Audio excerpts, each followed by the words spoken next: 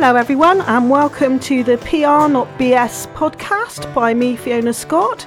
It's lovely to have you here today and I hope your summer, spring is going really, really well and you're having a great week and a great month in business or in charity or within your organisation. I'm joined today by a really good friend of mine, friend in life, friend in business, Denise O'Leary, MBE. I've got to get the MBE in there because in the New Year's Honours List this year, Denise was awarded the MBE and I was one of the lucky few who knew about it and had to keep it very quiet for a number of days before. So Denise, please introduce yourself. Thank you so much, Fiona, and hello, everybody. Yes, my name is Denise O'Leary, and my company is Purple Marketing, and we are a marketing agency, but we actually have quite a broad spectrum of support. We help people win more often, so that includes bids and grants and award entries, and generally helping them develop their businesses with sound marketing strategies. People might find it quite strange, Denise. They might see that you and I would be competitors with each other, but actually that's not the case, is it? No, and actually even very competitive organisations could be totally collaborative. And this is something that I talk a lot about to my clients. Actually, there's usually a huge amount of opportunity to have with aligned businesses, quite apart from ones that even are complete overlaps with yourself. So sometimes you do need to just collaborate and actually you've got then more critical mass and you can go after bigger projects. And you and I we've done that, sometimes successfully, sometimes not, haven't we, Denise? Absolutely. Well, sadly you can't win them all, much as I'd love to say you can, but you never truly know all of the criteria you're being judged against. With bids, it is much more the case that it's publicly procured, therefore there's much more rules being published and you've got a fairer idea as to what criteria you're being judged against. But if you're pitching for work, sometimes you just really don't know what the agenda is of the person who's choosing you. So it is all about putting forward an offer and that offer being genuine and to the values of yourself and your collaborative businesses. So Denise, give the listeners some flavours of the type of sectors that you've worked in, the type of experience you've got and how that might have changed since the whole lockdown pandemic kicked in. Well, actually, Fiona, completely radically changed. Our history had been within construction and manufacturing, and that had been the sectors that we'd done the most work in. And I was particularly thrilled, as you said earlier, to be recognised with an MBE to services to the construction industry, alongside small business entrepreneurs within the Southwest and Wales. So that was a real honour and such a wonderful surprise. And during lockdown, everything changed. I'm sure all of you have got very recent memory. I mean, the whole construction sector shut down during the first lockdown. So as you would expect, all of the bid writing shut down as well. And in truth, as soon as there's a wobble in the economy, the first places that notice it are marketing businesses and training businesses. HR businesses were doing quite well at that point in time because they had a lot of new advice to have to offer people. And accountancy businesses, again, were doing very well, but had to work really hard with all of the changes in rules that were coming through all of the time. So yes, my business had a complete shift. And we think, well, actually, what is it that you can do? Well, one thing we concentrated on was productizing knowledge. And I know this is something that's very close to your heart. For many service businesses, you are totally linked between the amount of time you can give something and therefore the amount of money you can charge for it. And the only way that you can break that link is to productize your knowledge and allow people to self-serve or do one-to-many at the same time. So that was certainly something we looked at. We created quite a few more online courses. And our first one we actually did during the first lockdown was marketing for recovery. And it's very interesting now looking back on that, how much of the advice is still sage now, because, obviously it spent a lot more time us coming out of recovery phase than perhaps we'd thought during the summer of 2020. Also, I pivoted my business in its entirety with the initial information that was coming about at the Kickstart scheme. And I thought this is a great opportunity for young people to really have a chance to earn and learn. And it was a scheme that I saw. It was published and mooted first thing in the summer of 2020. And I got an application in straight away. And although many of my friends at the time told me I was completely mad to put forward for 50 vacancies, but I did so. And we actually were the first company to launch national digital remote marketing placements. And it was really, really successful. We've now actually delivered over 166 placements, and we've just been given the approval for the final cohort. The scheme is coming to an end in March. So when you're listening to this, it probably has already come to an end. But it's that whole process of seeing people through, and those that start in March will be learning until September. But it's a 6-month program, and it enables people to really build practical skills. It's like being part of a marketing agency with none of the risk. I really admired what you did, Denise, obviously because we're connected, so we see what each other does. I really admired the way you did that, because it was really easy during that March 2020 period of time when it all came upon us over those first few weeks, just to keep your head down and just focus on your own stuff and not think about the impact on others. But I'd really admired what you did. And, you and I are still here talking to each other. Well, absolutely. Yeah. And that is it. I mean, people just had to be brave and try something new. And if it didn't work, you had to try something else. And that really was the product of the time. And that's the product of surviving in business, to be honest. One of the worst things almost you can be done is too wedded to your own history. And what worked in the past is a good indicator of what might work in the future, but the future might be so radically different that you don't truly know what you've got to do. So Kickstart for me just gave me an amazing opportunity to share my knowledge. And it just created such a feel-good factor. And our Kickstart scheme actually won an International Stevie Gold Award, which is the highest accolade in terms of international business awards. And that was a real thrill. And some of the students actually got to attend the virtual award ceremony live from Las Vegas. So again, just things people just don't get to do otherwise. Likewise, we actually hosted a ministerial visit live on Zoom as well. So these things, the opportunities, you never know what will come around, but you do have to seize them when they do.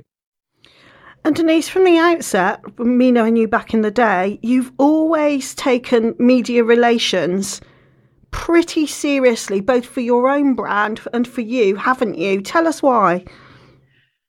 Yes, absolutely. I mean, the interesting thing is, for many people in business, myself included, I'm not a natural extrovert. I would much rather be an introvert and keep everything I do mostly to myself. So you've got to push yourself out there to tell the story of what you're involved with. And it's recognizing that actually all of the work that you do is a constant story of building your brand. And you do need to stay front of mind with people. Even so, when you start a business, and you've got to really consider about the name and what sectors you operate in. And I had a view, I created Purple, which was my love of the colour purple, which I've had for a very, very long time. And the OL of the O'Leary surname, it gave me a brand that I could trademark. It gave me a unique identity. And then going to networking events wearing purple when nobody knew you. And literally, I came from a world that I was always client side. I didn't have clients I'd stolen to start with. Literally, I started with absolutely nothing and just made a start, which many people can do successfully.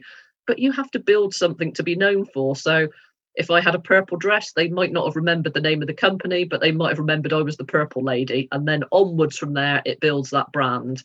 And then you start to get known for given things. So writing expertly on how people can win bids, how they can actually adjust their marketing strategy, how they can then win business awards, and that raises their profile. So it's all about building, but also appreciating that actually your news might not be the most amazing news that everybody's going to hear on that given day. And it is about that trickle, that drip feed of information on a continual basis, that residual level of awareness, and also recognizing what is going to be of interest to people.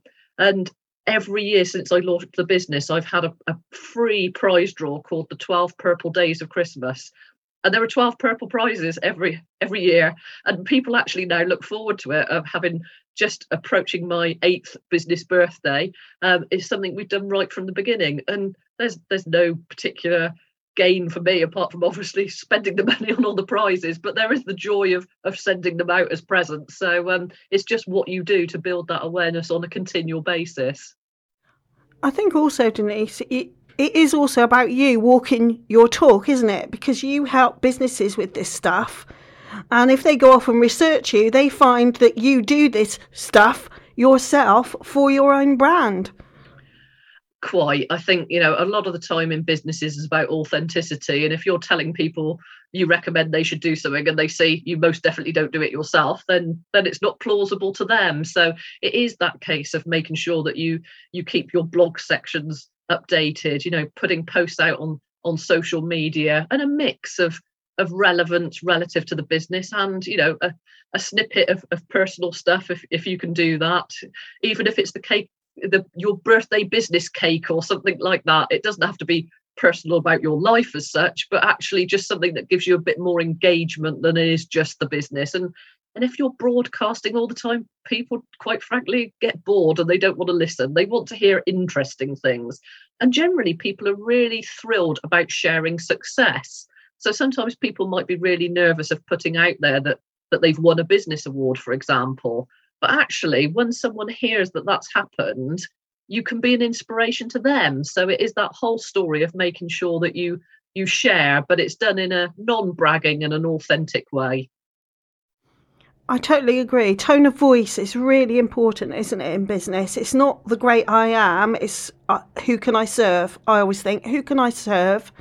How do you manage that? I'm really extrovert, as you know, so I'm quite out there on almost everything. But if you're a more introverted character and you find that balance between the professional, the product, the service, and your personal side difficult, how do you manage that? Because I do believe, even as an extrovert, that you do have to have personality and be more than your product or service. Absolutely. And I think that is definitely true. I think for those that are more introverted, it is about already understanding their boundaries. And if you know where your boundaries are, then you're not going to do anything that you feel really uncomfortable with. I think the biggest fear for many people associated with PR is that they're going to have to talk about something they don't want to talk about, and they've not given it the thought, therefore they're not prepared, and then it will expose them in a way that they didn't want. So I think for many businesses, it is about allowing themselves to reveal, elements of what they're comfortable with, but also understanding if there's an opportunity where someone wants to do something that you're not comfortable with, then you don't do it. It is about being true to yourself, but giving your chance to tell your story. I find with the media, people fear the media a lot and think that it's, just because the media or a member of the media contacts you, they can't say no.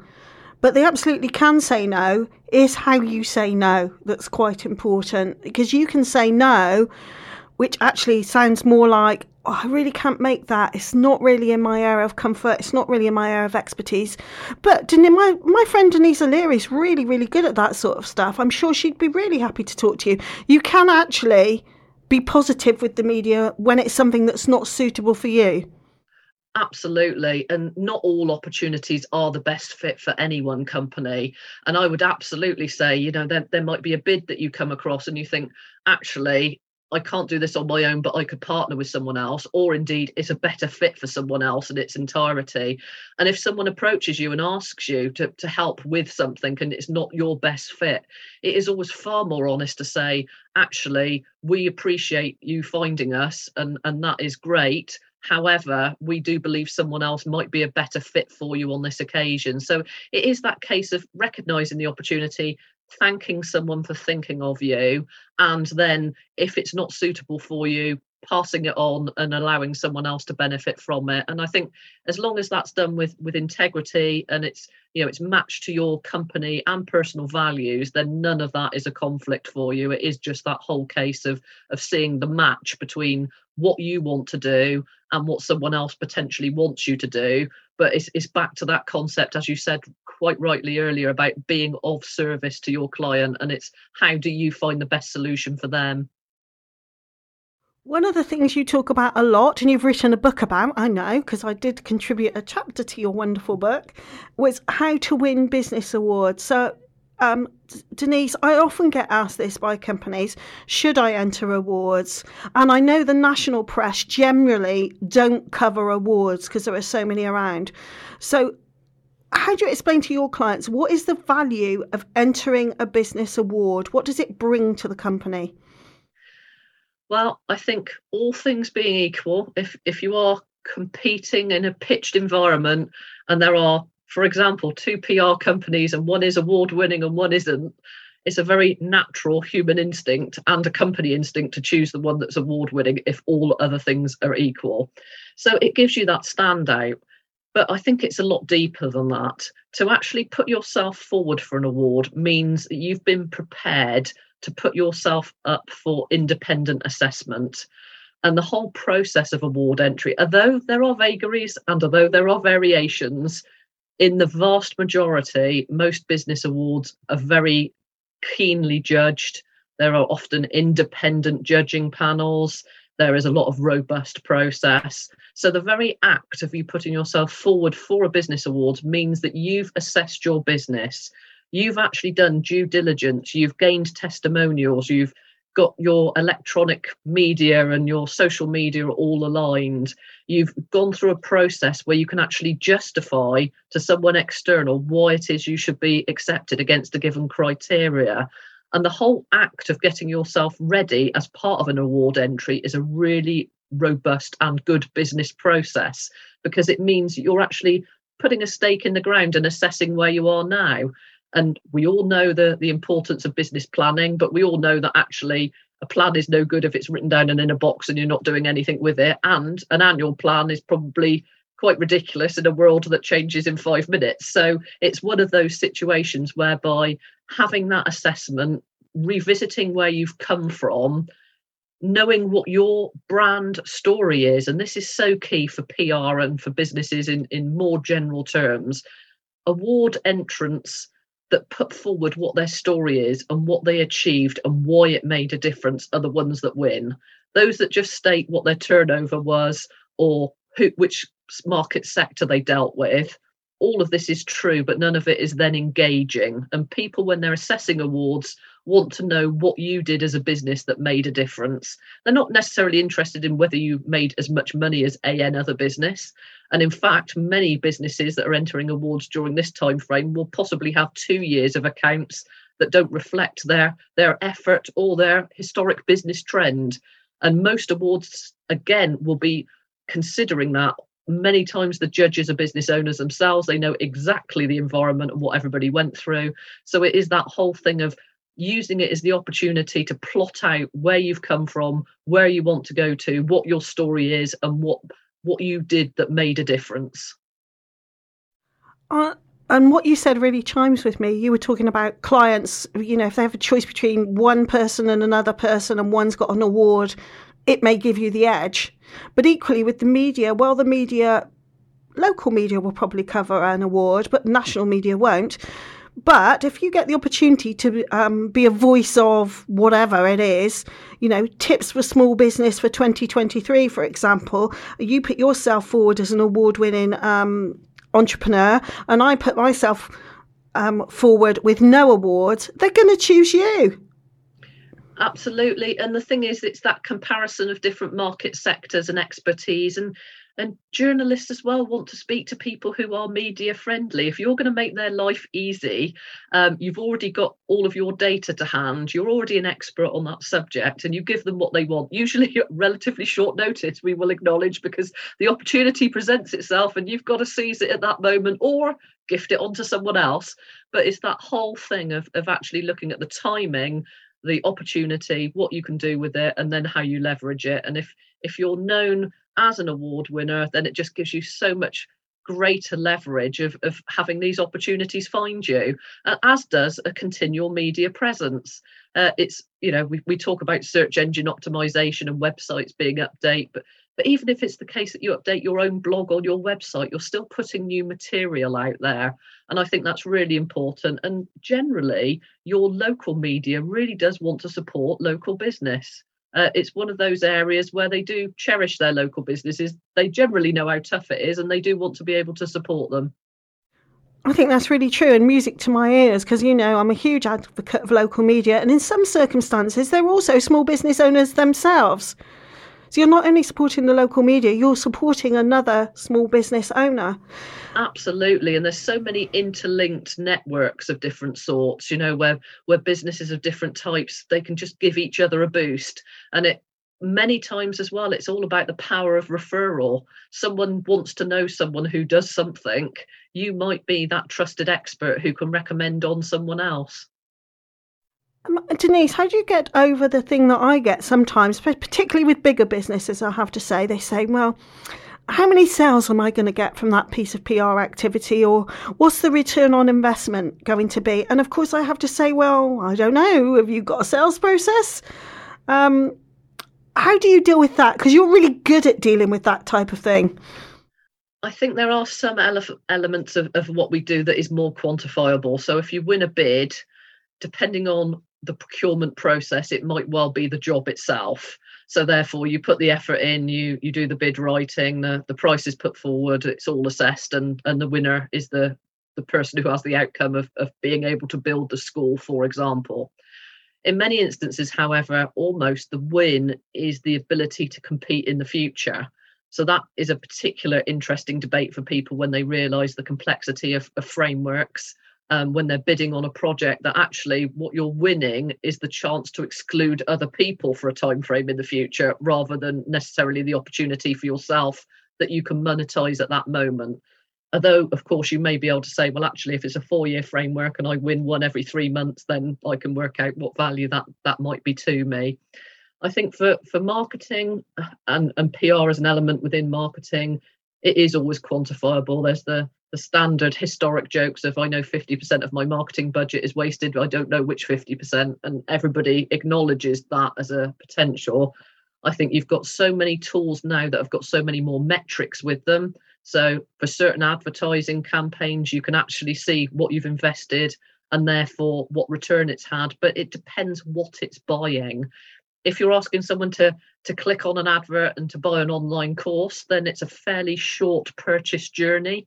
And people are deciding based on the information they're given. They might have a bit of a trial. They click on the link. They decide how much it is and how badly they want it. And then the decision is made, and then the purchase journey is ended with that purchase. I think for marketing strategy, it's more of an interesting debate, because people are wondering, do I really need to know what a strategy is? Do I need to have it written down? What are the other aspects I need to consider? And actually, in that sort of journey, you're paying for someone's expertise. And there are people, and there have been people that will say, you need what it is that I've got, rather than what is best for the client. And I think that's the thing that always changes the purchase journey and the outcome, when someone can realise the authentic business who says, actually, with your circumstance, if you've told me you've got £1,000 budget, I would do this with your money because of, and not try and sell them the thing that makes you the most money. And people see through that very, very quickly. So Denise, before we close, are there any more pithy tips or anything you'd like to say around to our listeners around PR and marketing? Well, it's a vast subject, but it is definitely one you need to stay up to date on. So you definitely need to keep reading, keep absorbing, keep listening. And those are all the things that are really, really valuable. And don't ignore young people. There are amazing schemes. A lot of universities have free 2-week placements where they can give you an expert. If you think you don't know social media, someone else might know it, get them on board. And also, look at the value of your network. Who is it that you can be of help to in your network? And then you will find out that help comes back to you. Denise, that's fantastic. Thank you. Now, let's tell our listeners, how can they find you? Well, my company is Purpol, Purpol Marketing. We're on all of the social media channels as Purpol Marketing. You can find me on LinkedIn, Twitter, Facebook, wherever you look. Mostly we're there, but I would suggest check out our website, and we'd really love for you to read the blogs, particularly by our students, so you can see all of the joy they've had on our different programs for internship and kickstart placements, and also the success our clients have had. We're on our current Ready Reckoner, we think £3.7 billion worth of opportunity has been won. Some of that is the job itself, some of that is the opportunity for winning things in the future. So it's a nice statistic, but at the end of the day, I'm more interested in what the individual story was and how much difference it made to them. Thank you so much, and thanks for your time today, Denise. No problem at all, Fiona. A pleasure as always. Oh, thank you, Denise. If you'd like to find out more about me, you can find me at www.scottmedia.uk, or you can find me on Twitter at the Fiona Scott, or over on Facebook. I have a Facebook group called Fiona Scott's PR Tribe. Please apply to join. Thank you very much, and look forward to speaking to you soon.